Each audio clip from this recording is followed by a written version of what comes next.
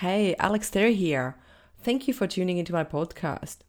We are here to discuss all about leadership, thinking, and behaviors. We are here to talk about how to transit from control command leadership to more inspiring leadership with high influence and trust. We are going to deep dive into three components of leadership and performance: cognitive, emotional, and behavioral, and talk about how mastering our mind and thinking will actually change our action and results. Our thoughts are powerful, trust me. They determine how you feel, your decisions, and actions. Your thoughts are one of the most powerful tools you will ever have in changing your life and career. By mastering your thinking, emotions, and behaviors, you will create greater results for yourself, for your family, friends, or your team. Focusing on thinking, feeling, and acting will improve your confidence, of course, reduce stress, and empower you and others around you, inspire and improve engagement in your team or collaboration, and of course, create high performance. I hope you will enjoy our episodes. And please don't forget to comment or contact us. Please ask questions. Please send us ideas of what topics you are interested in, and we will discuss anything you need. Have a beautiful day. Hello, everyone, and thank you very much for tuning into my podcast.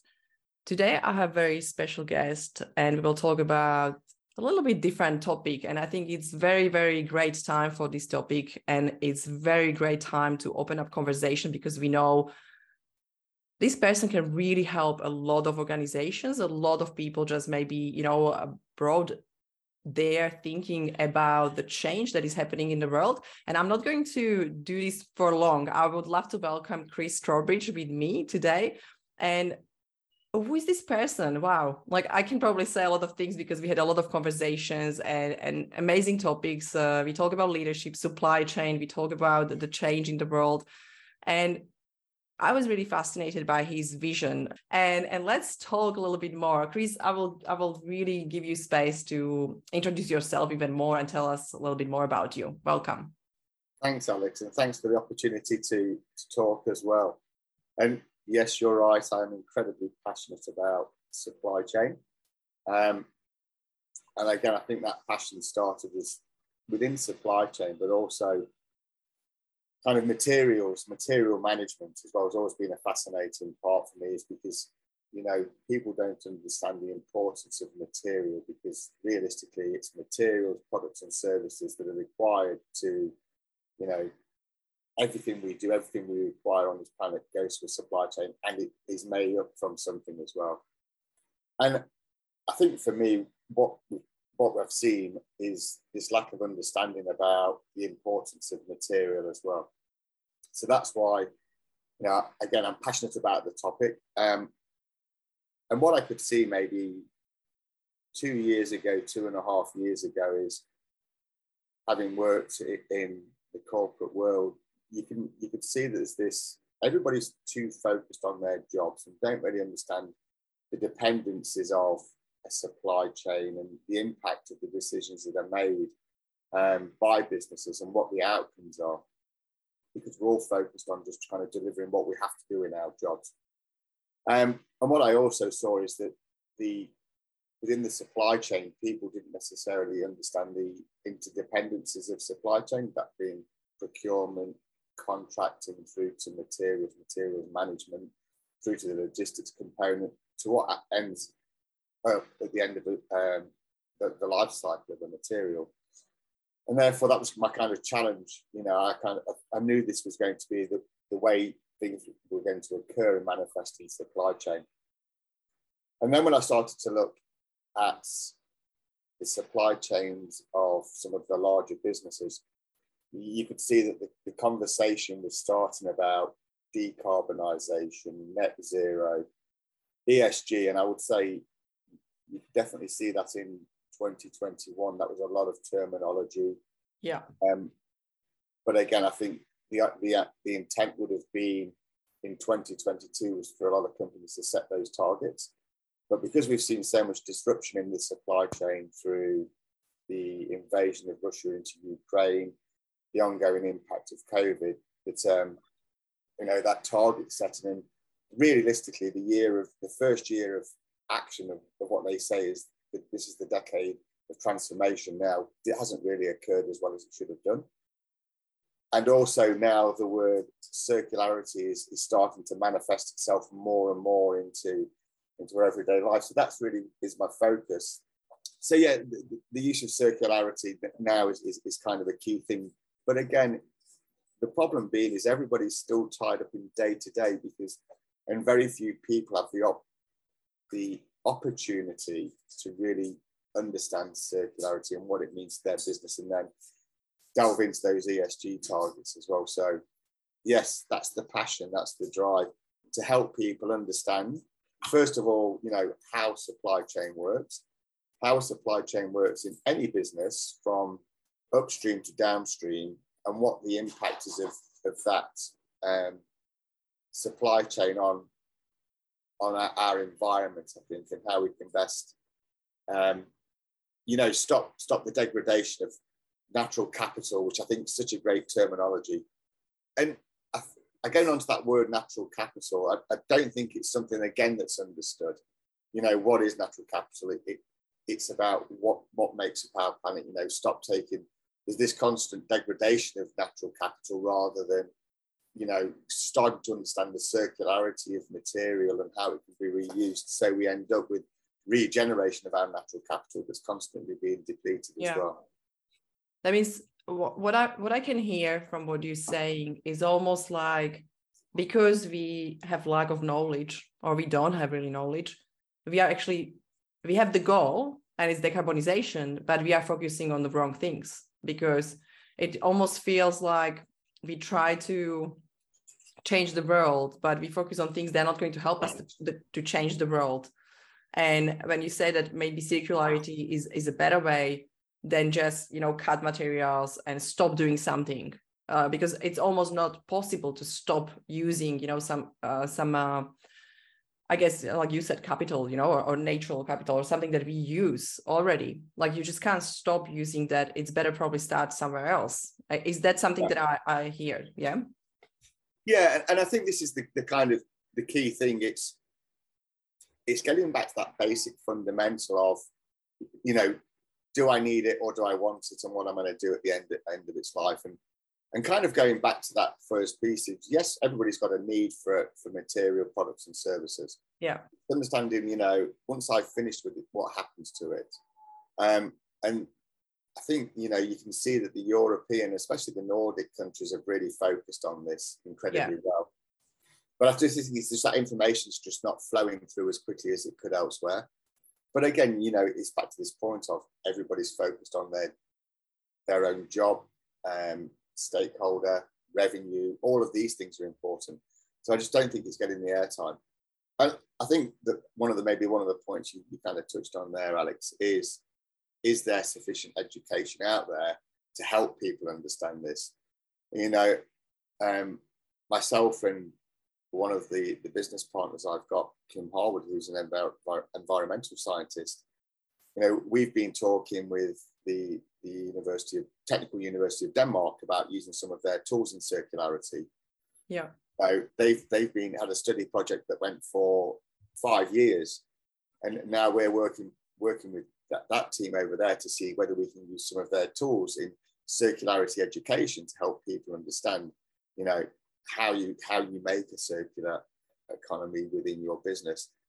But I think back to your point, not everything will be circular. Some things will be, unfortunately, take, make, and dispose. That's got to be accepted as well. But as long as I think as you can validate that's the only outcome, that's not a bad thing either. But at least if you're doing as much as you can elsewhere, I think that's got to be a fair place to be. Yeah, I know your approach is to also educate. I know your eco-circular sustainable supply chain. I think is that name of the business, right? Or the new project that you run. Yes, and I know the part. Sustainable, yeah. if you can tell us something about that, and why actually all these three different, I guess, standards that you want to keep to help people to move forward, because I know not a lot of people focus on education or help people to understand. So eco circular sustainable supply chains is a collaboration between myself and Kim Horwood, and we were both involved in a conversation, and we were invited there as two separate parties. But as the conversation went on, it was about operating supply chains and supply bases in Western Australia. We both found that we very much had a synergy, that people were talking about revenue, profit, rather than the whole piece of the supply chain. What do you do with the waste that's generated in your supply chain? How do you manage risk to your supply chain?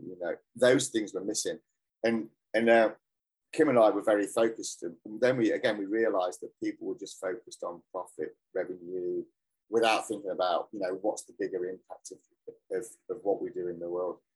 So that's why we understood that waste is an output of something, and therefore there was an input.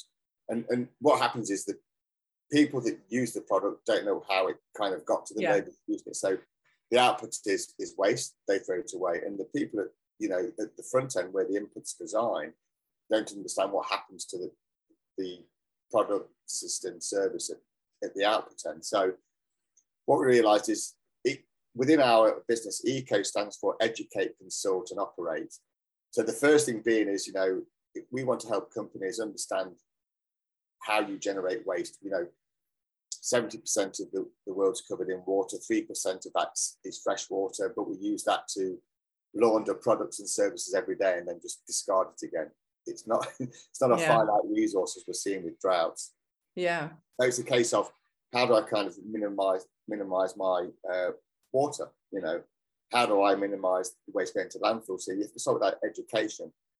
And when we talk about education, helping people understand, that's not just a one-way transaction. It's not, Chris and Kim preaching about circular economy. The first thing we need to do is understand what your business does, how your business operates, and therefore then we can then provide insights into, how that waste is generated through your supply chain, how those decisions are made, how you then put systems and processes across your supply chain and your tier 1, tier 2, tier 3 suppliers to measure their performance within, whether it's circularity, sustainability, or even environmental impact. And that's always the intent. So that's where we then kind of get into that consultation process, is really breaking down your supply chain. If it's waste, mapping out where your waste generates, why it generates in your supply chain, what decisions drove that to. Yeah. And then when we talk to operate, it's about putting those, whether strategic plans in place or tactical plans at an operational level, but with performance metrics, so you can see how good or well you are doing as well.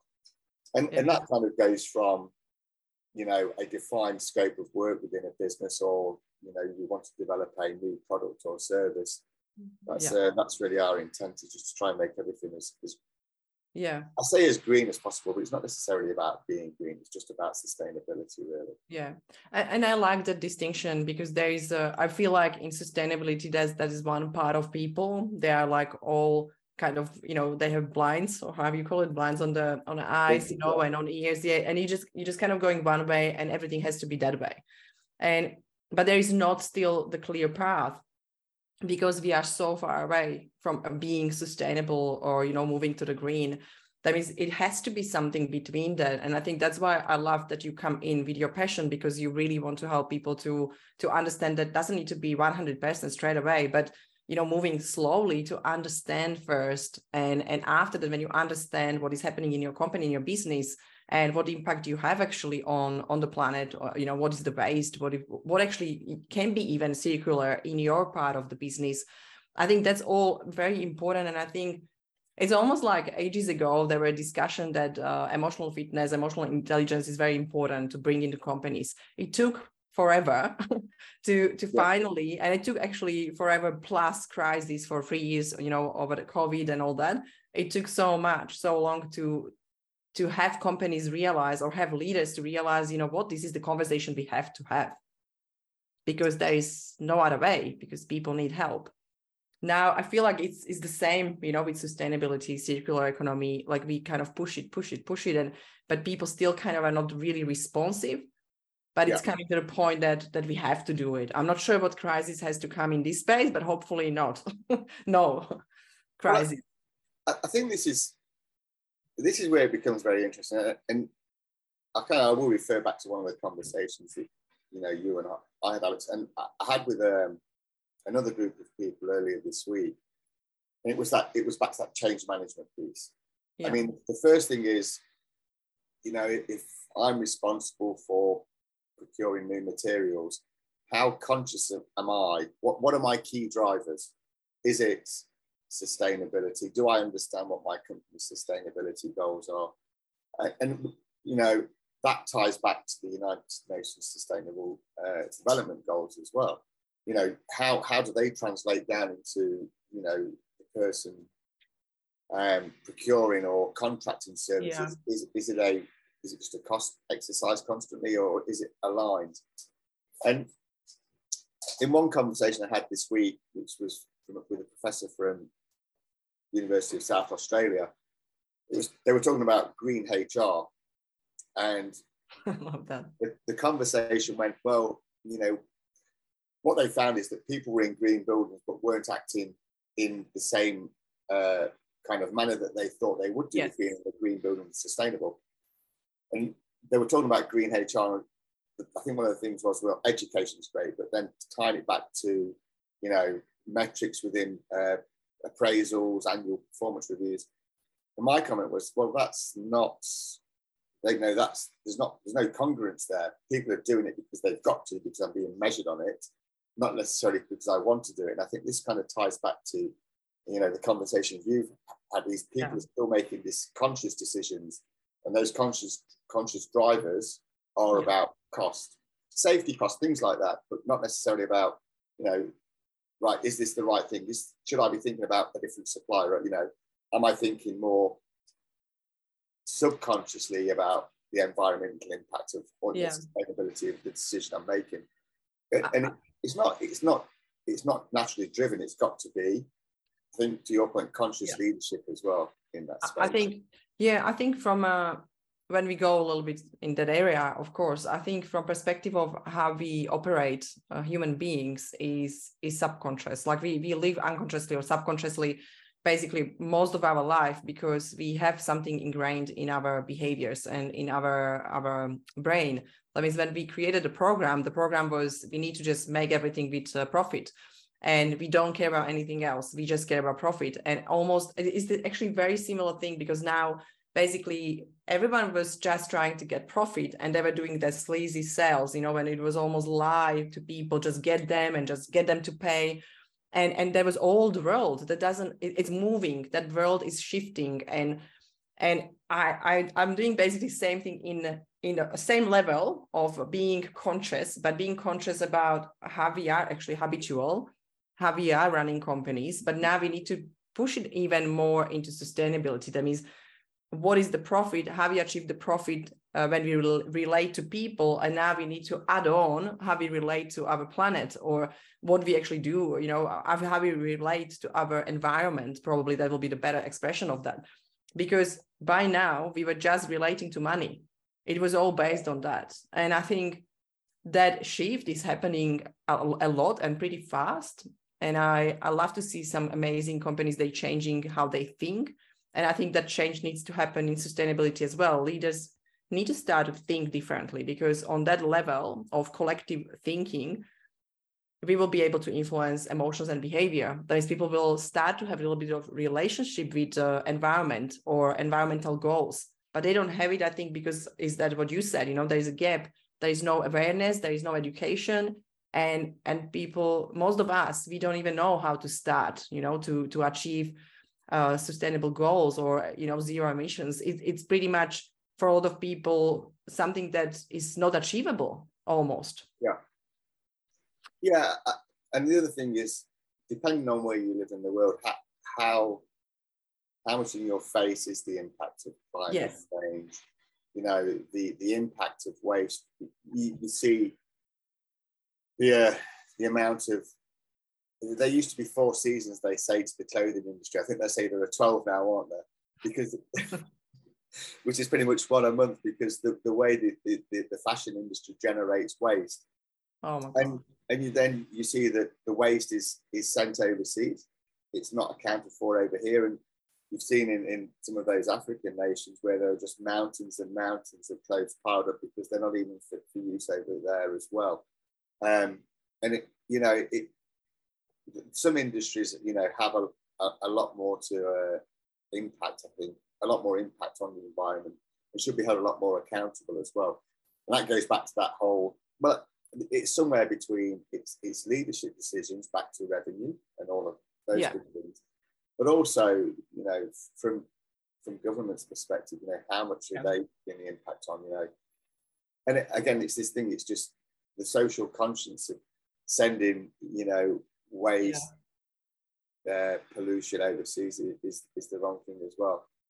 Yeah, I think from perspective, when I'm even thinking about how different, like even I have family now here, and when we do things, I do it differently. And it's funny how you can see there is no education about how to recycle, how actually bad is, to leave something on the beach and all the small things. And I'm sometimes just surprised when I see people with families just don't really care, just don't really have that education that actually this is wrong. Like I'm going to the beach and picking up the rubbish, right? And I think it's not about me being awesome. It's nothing about that. It's more about, it really annoys me, or it really actually hurting me just to think about that will end up somewhere in the ocean. It's just not right. And I think when we start to be more conscious in general, like in everything, because we still want to make money as a company, but if you want to make money as a company, like I just can't believe that you don't care how people see you from perspective of how you care.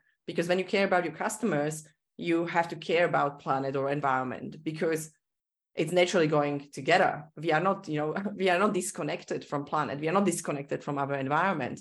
And we have some nice places now, but what if those places are not going to be here in, 100 years later? And some people say, doesn't matter because I won't be here. But also your kids will be here, your family, someone will be here, someone else will be here. And I think just that, I'm not sure if that is coming to being actually a decent person or being like a good person, you know what I mean? Like it's that common sense of start to really care about how our company produces or how our company deliver. And when you think about those, heaps of clothes, how sad is that? Why I wouldn't be the first person in the textile business, and why I wouldn't be that first person that will change everything and they will actually start to produce only what people need, and start to have a little bit different, new perspective, new innovation, or something that will bring a little bit of, maybe even news will be, coming to you like, wow, you have this new idea. How are you selling clothes? You just, order something, people order something they need and they can't pick it up. Like all these, I think, idea, like someone needs to start. Yeah. And I think that's probably even like when we go at the beginning, like, do you feel there is a lot of maybe blame and excuses, like, I would like to do it, but they don't do it, or like that's still kind of missing argument, maybe like an internal or inner argument of leaders, like, oh, they don't do it as well, I'm not going to be first yet because we don't know how to do it, it will cost us money and it will be probably hard, we will need to change everything, that they still kind of wait and push it away, like it is not a problem. Well, I think there's a couple of things there, Alex, because one you do see is that when they talk about sustainability, that whole journey to net zero, renewables, the technology is there, yes, but it's still very expensive.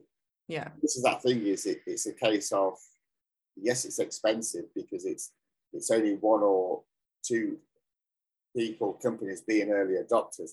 And this is where obviously I think, volume drives down cost as well. And that's one of the key things. But you are seeing there's a lot more collaboration, whether that's the oil and gas companies than the mining companies. A lot of manufacturing companies do it incredibly well already and have adopted this early. And I think that's one of those key things that we're trying to do, is that we know there have been a lot of early adopters in the manufacturing industry, predominantly in Europe, and more so in those Nordic countries. And that's what we're trying to do, is to help people understand it can be affordable to be an early adopter as well. And, what are the benefits of being an early adopter? But one of the other things, whilst it's about sustainability, it's about waste, it's about pollution. For a lot of companies, those kind of byproducts of their business can actually be monetized as well. But until you explore what it is, you won't understand what can be monetized. Reducing your waste, obviously it means you're going to be putting less waste in the ground. Therefore, that contractor that you use to move your tons of waste, you've just reduced the cost there. And more than likely that waste provider is using subcontractors, and there's just this constant on cost of cost to your business that you can potentially reduce. Potentially, you could be selling, companies could be selling their waste direct to those companies that can reuse their plastic, their wood, their paper, their steel. So, companies can drive revenue through those waste streams. So you can't necessarily, because you need it to a certain degree, and you don't want to reuse it yourself or recycle it, it can be used elsewhere for revenue as well. So those things are the things that people need to explore and package, that it's not just going to cost me more, and what will I do? There are plenty of options out there on that journey as well.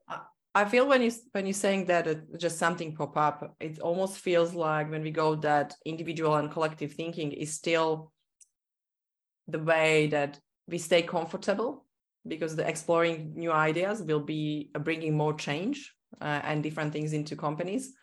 But also it's funny how there's an opportunity also, money related, there is opportunity to create profit, and still there is not enough early adopters. There is not enough people that try to even have discussion about this. And look, I'm not saying we can change the world straight away, in 1 month or 1 week, but how amazing it will be when people will come, and try to actually just have a conversation and brainstorming about the ideas with people that have knowledge, people like yourself, just having, the knowledge in supply chain and opportunities to use waste or, do more circular style of business. And I think just to really have that conversation, even just my small business, with you, when we talk, I'm always thinking, how better we can do it. I know we do a lot of stuff online, but I'm trying to reduce even the stuff that I'm using, for digital world. It's easy to have million cameras, million lights and all that. I know it's amazing, but you can still, stick with one, and it's not better or worse from the other one that you can buy later for $200 more or $1,000 more. I know it can be, different, but is that really what we need? Or is that really what we need? Knowledge, education, real people coming with passion and, from the heart and really trying to help each other. I think we need that more than new stuff. And I think you're absolutely right. And I'm sure there's a heaps of really good stuff going on across Australia, and we know that there's across the world. But I think maybe more of those, I think back to your point is, Alex, that we don't see enough about the good stuff that is really occurring in Australia. And yet some people were doing some fantastic work, but is it being shared as well, or even just celebrated, that good work? Because that kind of starts to get that level of momentum as well. Exactly. Yeah. And I don't think you do. I mean, yes, there's a lot of money being put into renewables, into hydrogen, which is fantastic as well. We also appreciate that there is to go green, you've still got to get dirty as well, because a lot of those renewables require those rare earths and a lot of materials in the mining industry. But I just don't think you're really publicising a lot of the good stuff that is going on. It just, again, becomes that knowledge share. And I don't think we should be, at that point, we shouldn't be ashamed to share knowledge, because it's good practice as well. Yeah, I think also, when you try something and when you're an early adopter and something doesn't work, we should know about that, because that's another, part that will be great if someone shared their mistakes or failures, and actually we know about that other companies can avoid it or make it better. And maybe even, think about that solution and just make it better, that solution, or, upgrade the solution to become better for company and for environment. And I know you mentioned a few things, from perspective of where is that gap, or in I think it was communication, that was education, awareness. I love when you said that celebration of the projects or celebration of things that are happening. That will be really great. Maybe you can bring something next time and just talk about something that was very successful. But what do you think from perspective of when I'm the company and I really want to start, and I decided that, you know what, this circular economy sounds really cool. I want to speak with Chris, right? Like, what will be the first thing that you will help me with, or what do you think we should change, where we should start? I know that's a big question. I was just probably, a little thing, because I know you have a lot of knowledge in this area, and it will be awesome to know, where to maybe first step before talking to someone. I think that one of the issues that potentially we have to see this people on this journey is, the first thing about being an alcoholic, so I'm an alcoholic. It's that kind of, the first thing about, admit, have I got a problem? And being open that, and it may not be a problem, but, it's a case of, well, is my supply chain a good supply chain? What do I, this is my starting point, I think, is, okay. How good is my supply chain? Because I'll go back to the initial point, is that whatever products, service you provide, it has to go through the supply chain process. Would you just jump into that? I know you're going to continue, but I was thinking, would you think that the problem is actually that people don't think they have any problem? Back to being an alcoholic. You're an alcoholic to start with. Yeah. and it's not, and that's the point. Is it's this thing works. The thing we're in works. Everybody's safe. Yeah. And so therefore it must be okay. But what does okay or good look like? I like the way you said it is safe. Yeah, it almost feels like that's all coming just from government, keeping us safe one way, but also very slow in innovations. And and you can understand that having sat in on as a customer and a supplier, from the oil and gas and mining side, and then also as from a logistics company's side, do I really want to open myself up to telling people, well, I'm not sure if this is good or bad, and how does that look to my peers? I'm the senior person in this role, I should know it's good, and we are the best in class. And I think that's the thing for me is, it's understanding how good I am, or is my business good or bad? And I think it's, first of all, wanting to understand that as well. And so therefore, letting somebody else in to have a look. And it can be a bold or brave move for somebody to do, because if it is broken, and it's vulnerable. It's vulnerable, but, well, I might as well find out whether it's good or bad. And, that then comes down not just to my supply chain, but, understanding the impact of the supply chain, the decisions supply chains makes on the operations, on the relevant back to that higher corporate strategy on sustainability. Does that really cascade down? To understand that kind of conversation. So that's the first thing, is, am I good or bad? And being able to benchmark that to start off with. And now that might be just a case of unlocking my supply chain. How does my supply chain really work? How do I measure the performance of my supply chain? And a lot of companies don't necessarily measure their performance against industry-based metrics, because a lot of people don't realise that they are there. And I think that's the kind of first point, is, having a conversation about, is my supply chain good or bad? Is it aligned to the sustainability or an ESG framework of the business? Yes or no? Because what you can do is you take that high-level strategy or down and follow it through the supply chain and see whether it's got a link all the way through. Because that could be reduction of carbon. Okay, we want to reduce, if we're aligned to the new 2022 climate goal, that reduction of 43% of net scope 1 and 2 emissions by 2030. Now, if that ends up being in your corporate strategy, okay, where do the emissions occur in my supply chain, and how am I going to help the business meet that goal? And unless you're already getting it down to that level, and if we've got a commitment to reduce, waste within our supply chain, by 20%. Okay, let's just see how that cascades down into the supply chain. So you've got that metric that's overlaid in your supply chain that then ties back to your ESG framework. Yeah. And that's when you can kind of monitor people's performance and also the performance of the supply chain as well. Yeah. I think I like when you said at the beginning, we talk about vulnerability, and let someone get in and help you. And I think when I take it to the leadership perspective or behavioral and emotional intelligence, when we think about that, that's what we teach in leadership. You need to be vulnerable. You need to actually know your strengths and weaknesses, and you need to welcome feedback to be actually a great leader.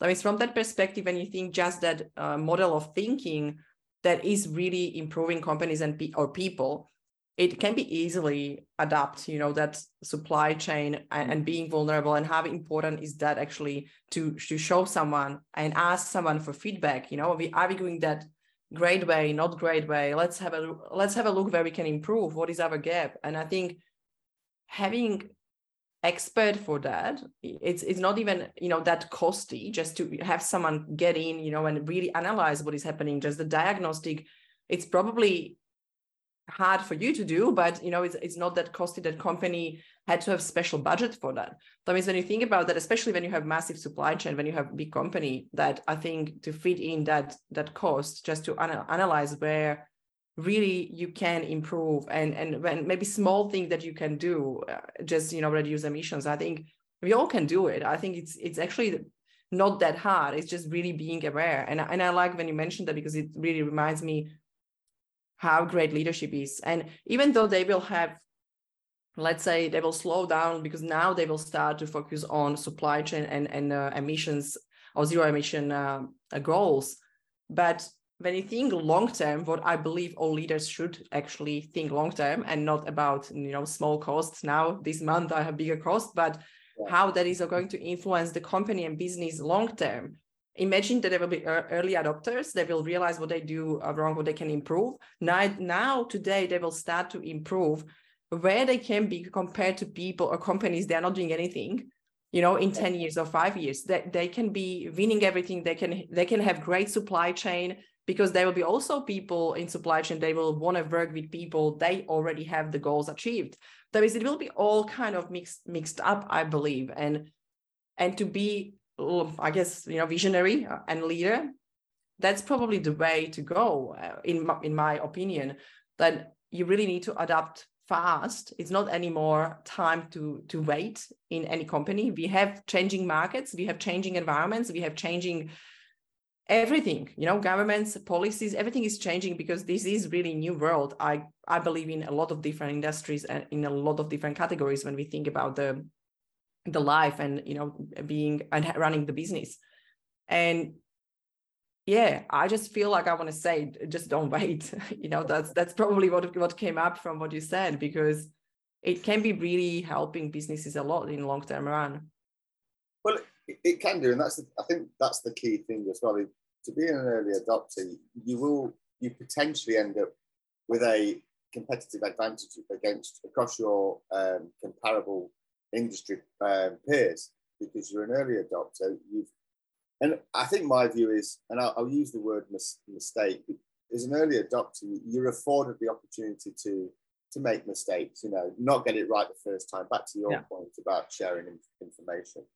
But if you're an early adopter and you're making errors, mistakes on that journey, I think you'll be forgiven for those, because at least you're trying to do something. And I genuinely, it will be could be a competitive market advantage in that business. So you're right. So back to your point, it could sound counterintuitive, but at the same time, no, it could be that's where the growth of revenue for big businesses will come from. Yeah. Early adopters, disruptors as well in the industry as well. Especially when you start to look at some of the reporting standards that will start to come out soon. As we say, we know that Europe's a very progressive in the world of sustainability. We know that the International Financial Reporting Standard are looking at what they're doing with the European Sustainability Reporting Standard. That will translate if this is a requirement of publicly listed companies in Australia. So you can see it's going to cascade very, very quickly. And more so, not just about Scope 1, Scope 2 emissions, but back to this conversation about sustainability as well. Yeah. Tied back to the United Nations Sustainability Development Goals as well. Yeah, I definitely feel, or I can see that there is a lot of actually profit, in the future for people that will be early adopters, or for people that will really get on that journey as fast as possible, because the world is changing. And as you said, Europe they're first, they're pretty much ahead of us, and they will maybe missing as well some suppliers, and therefore they will look around the world, and if there is something in Australia and they can actually meet the goals, it's great, because you can actually gain more business in general when we talk about money, from money perspective, because I know people are already tuning into probably from perspective of profits, and making money. And I understand that, look, we all do business because we need to make profit. We need to have a vital and viable business. But what do you think is the biggest, or we talk about vulnerability and people don't want to get people in, it's really like they want to keep it. They don't want to show that maybe something is wrong in their supply chain. But what else do you feel is an obstacle, or is a problem? Like, why we don't have more people, why we are not actually, why Australia is not even early adopter, like why we are not there, why we are not ahead?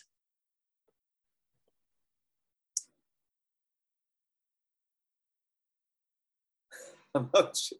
There's a lot of things, right? That's a lot of things. I think because the onus hasn't, I think it comes back to that key point again, is about how much is it really, I'm going to say in our faces day to day, how many of us are really actually impacted by things like climate change? Yeah. When we're talking about this circular sustainability, that's what realistically is the impact. How conscious are we of those issues? Here on the West Coast, yes, there's the fire that's raging around Cervantes to Jurien Bay now. But if we look at the East Coast, the floods that they've recently had, which is terrible, but those floods are going to subside. There's going to be so much water that we know that's going to then generate so much vegetation again, which potentially hot temperatures will generate more fires as well. So I think it's about how conscious you are of whether it's in your kind of face day to day. I think that potentially is. But I suppose it's a hard one to answer, really, Alex, because a lot of businesses have their own drivers. So for me to answer for those would be quite hard, I think. But generally, for day to day people, it's because unless you're impacted by it, again, it affects your decision cycle. Yeah. And again, in a big corporation, depending on what those drivers are, we decide that decision-making cycle and strategy as well. Yeah. And maybe previously, under previous governments, and I'm not a political person at all, you've seen this under the Albanese government. It's come up again back onto the profile with the Abbott government. It kind of it dropped off quite. It's as well.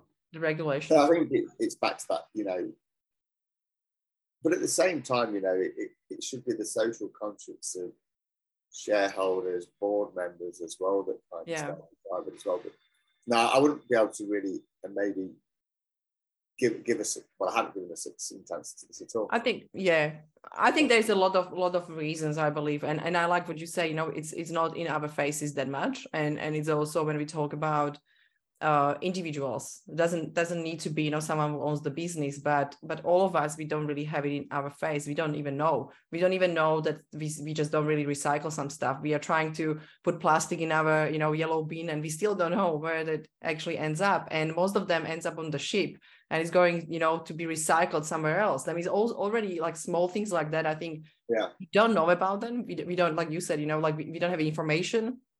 I think there is really little awareness about what is happening, and therefore there is not even pressure from individuals, because when you have companies and they start to pressure, and when you think about supply chain, when there is small business in a supply chain, they will want to change because there will be pressure, but that's probably something we need to change as well from government perspective. Like, of course, regulations, new rules, that will have massive impact on that. But maybe just put it really more into face of people, like really showcase what is happening, and just bring awareness. Maybe that will be the first step, I guess, from perspective of how we can change. If we don't have awareness about something in general, when we are talking about thinking patterns or behavioral science, if we don't feel like we need to change, we don't change. We just don't even think about that. If we are not aware of something that is wrong, we don't even bring conscious decision making. We just run on our habitual old program from childhood, and we are still the same. I think that's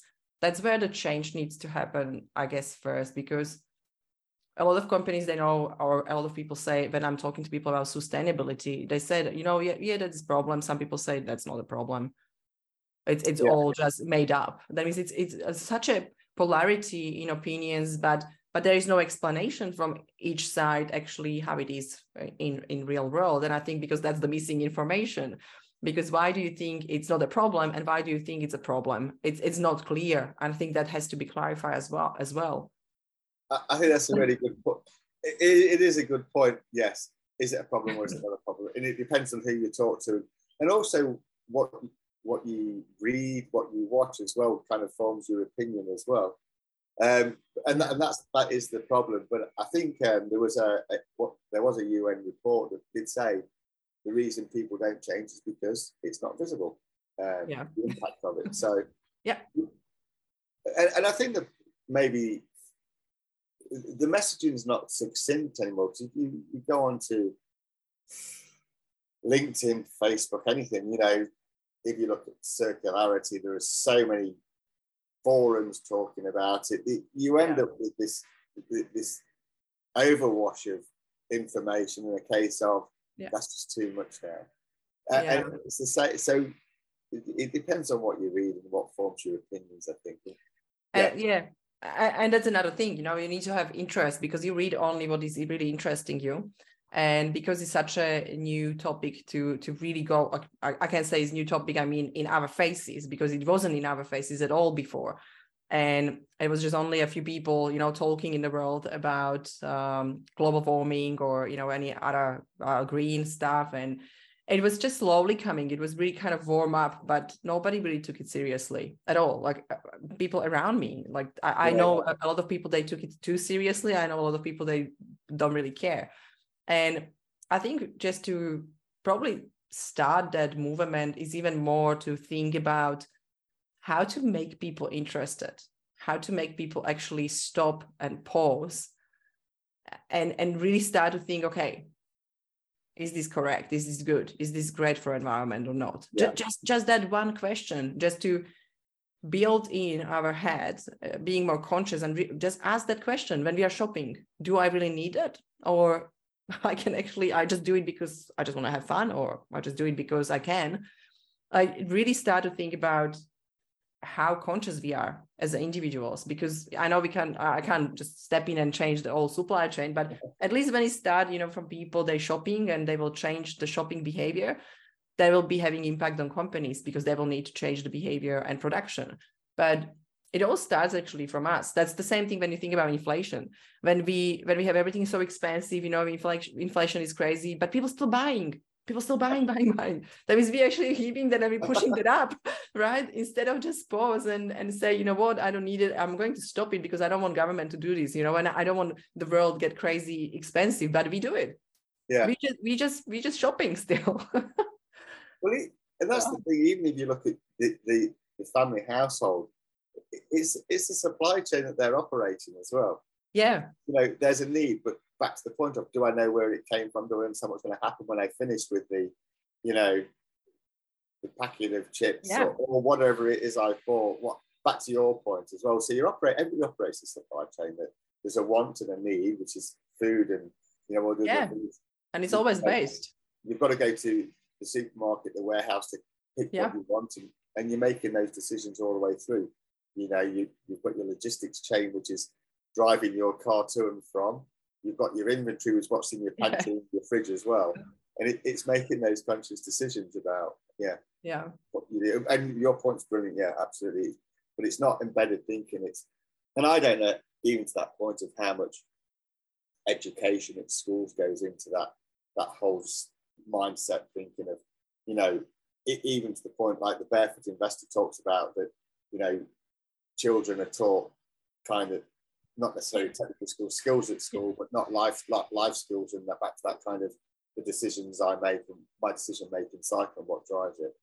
It's honestly, if I'm just talking about myself, for example, because I can actually take myself as an example, I wasn't very conscious when I was younger. You know, I know I was buying when I had great money. I just bought everything because I wanted new stuff, and honestly, I was very, very subconscious. I just did it. I just really didn't think about environment and anything, and it is because it wasn't a big topic back home.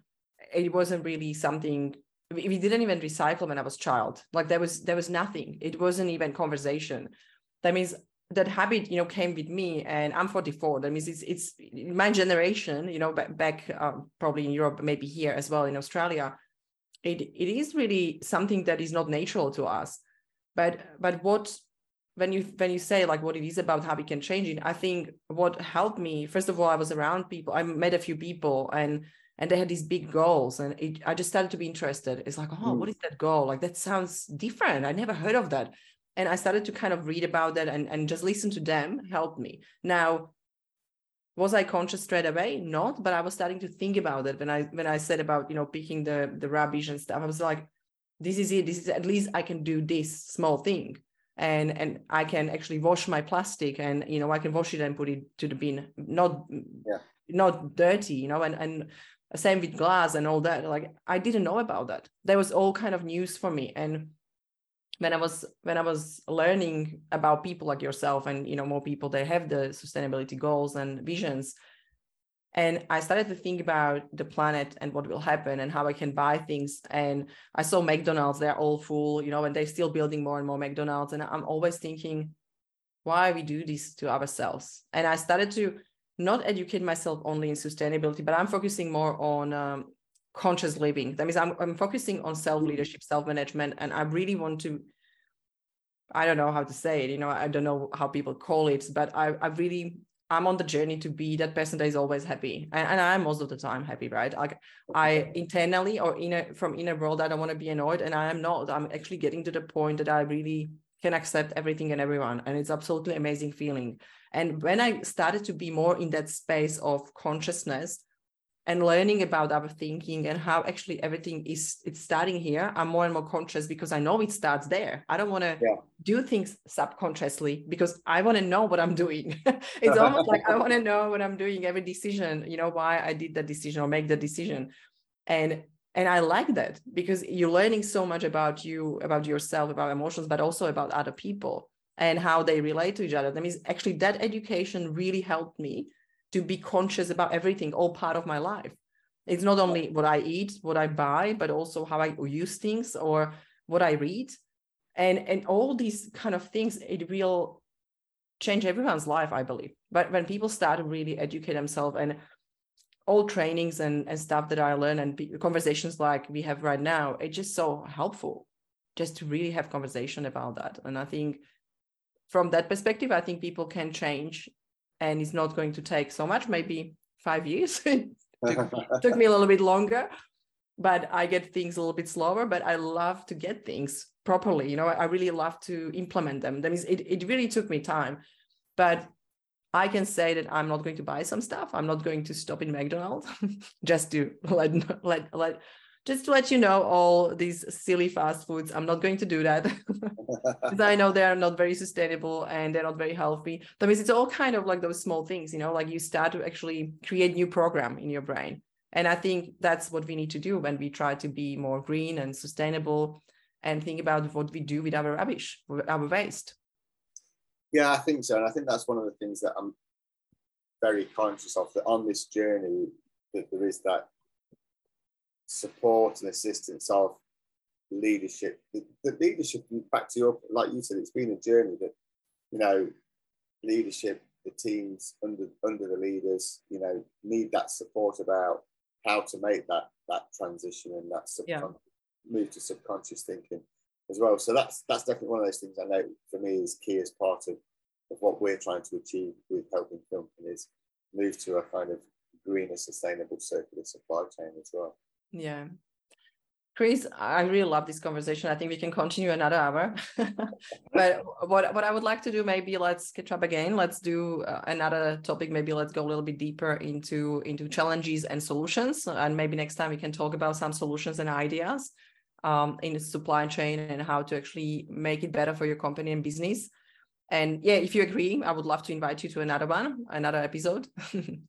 Great. And yeah, maybe we could be joined by Kim Hall with the environmental. Yeah, that will be great. And what I would like to do at the end, the two things. First of all, if you have any kind of small advice or things that people can do, or maybe what they can read, or what is the quote or something that you would like to end up this show, and also where people can connect with you. I think if I had to quote anything, it would be maybe yourself, Alex, there, which is, take that journey, because you've obviously done a great job about making those conscious decisions. But it's about, I think the key thing is, it's got to be something you also want to do as well. That's definitely the key thing for me. I think for me, if I kind of gave anybody a recommendation about wanting to understand more about the circularity piece, is to visit the Ellen MacArthur Foundation website. That will give you a great insight. And again, there are tools there that can help people better understand, the maturity of the circularity journey that they're on. Yeah. And then myself and Kim can be contacted at ecocsc.com. Our website will be launched later next week. Where we'll be able to contact us, and we'll be able to talk to circularity, sustainability, and optimization in supply chain. Yeah, that's awesome. I'm really looking forward to see the website, and I will actually share the links in a podcast description. That means you can actually connect with Chris. You can contact us with any questions as well. If you have any question for Chris, that will be also great if you can submit it, and we can actually talk about them and answer all your questions next time at the next episode. I think that can be a really good idea, just to get some people interested and see what are actually questions out there. I will definitely wait for your insights, and I will let you know when we are back with Chris. Thank you so much for your time. Thanks, Alex. Thanks for your time as well. Thank you.